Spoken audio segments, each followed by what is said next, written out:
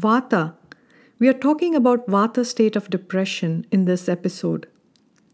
The whole creation is sheltered underneath the umbrella of Vata. In this life, we live in the space element of Vata and breathe the air element of Vata. According to Ayurveda, literal translation of Vata is wind, the proper flow of wind. What that means is movement. Movement is crucial in keeping the human body in balance and, more importantly, contented. It governs all the movements of our mind and body. Everything from big to small movements inside our bodies is governed by the king of doshas, Vata. The movement of one thought to the other, as I'm recording this podcast, is the function of Vata. The blinking of my eyes as I record this post is also Vata. Feeling nervous, who all will be listening to this episode, is also Vata dosha in action. It's called the king of doshas because when Vata gets imbalanced, it brings down with it the Pitta and the Kapha dosha. That's why it is crucial to pacify imbalanced Vata. Before we start exploring Vata state of depression, here is something interesting I would like to offer. My 3 unconventional tips to avoid for Vata dominant people. The number 1 that tops the list is no passive aggressive behavior. In my experience, I have observed a common denominator in my Vata dominant clients. That is, chronic passive aggressive behavior. In fact, I would not be wrong if I could say the middle name of Vata people is passive aggressive. Laugh out loud. It is not everyone who is Vata dominant that will exhibit passive aggressive behavior.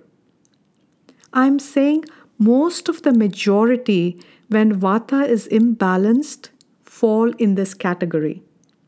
And mind, being spacey and airy, it over-aggravates the passive aggressive behavior.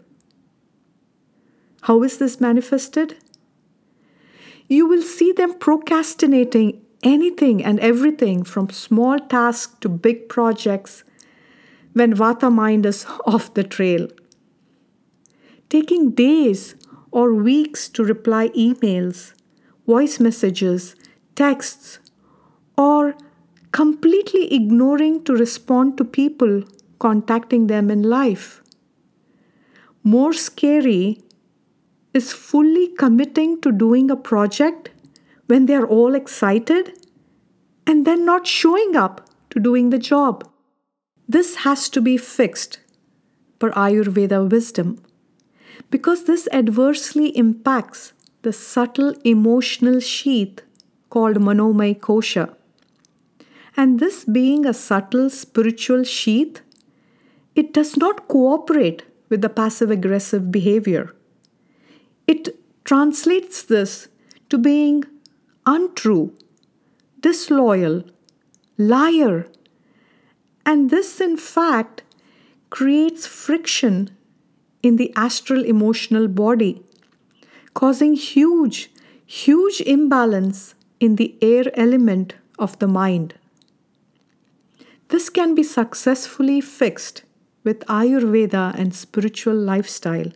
And every time I see positive results in my clients, it makes my day. Second on the list of my 3 unconventional tips to avoid for Vata dominant people, avoid too much sex. This is a delicate and sensitive topic, but needs to be addressed. There are many sutras written on sex, when, how much for every dosha to indulge in this act of intimacy. According to Ayurveda, Vata dosha personalities are advised to indulge in moderate sex because they don't have the luxury of optimum ojas and are generally weak in their digestive agni. But Vata personalities, generally speaking, love to indulge more in sex compared to Pitta and Kapha personalities. I call this creation's unexplained contrasts of life. Having too much sex and keeping their mind only on the physical plane dries out their rasa, mojo in life, and they are easily drowned in depression, and life seems meaningless quite often for them. Again, Ayurveda comes to rescue and has proven remedies to correct the behavior by uprooting the mental and physical imbalance. Third on the list of unconventional tips to avoid for Vata dominant people is avoid intense drama in your life. Vata element, made up of the two subtlest elements in creation, is super sensitive and it soaks everything that you take in with your five senses. Avoid violent, aggressive movies, books, or anything overly dramatic in life. Be careful how you spend your leisure time, what kind of content you watch on TV, what kind of books you read, what kind of friends you mingle with, and more importantly, don't invest in any relationship that takes a toll on your emotional personality. Guru Brahma, Guru Vishnu, Guru Devo Maheshwara, Guru Sakshat Parabrahma, Tasmai Shri Gurave Namaha. Namaste everyone, Akshata again. Today we are going to talk about Vata state of depression.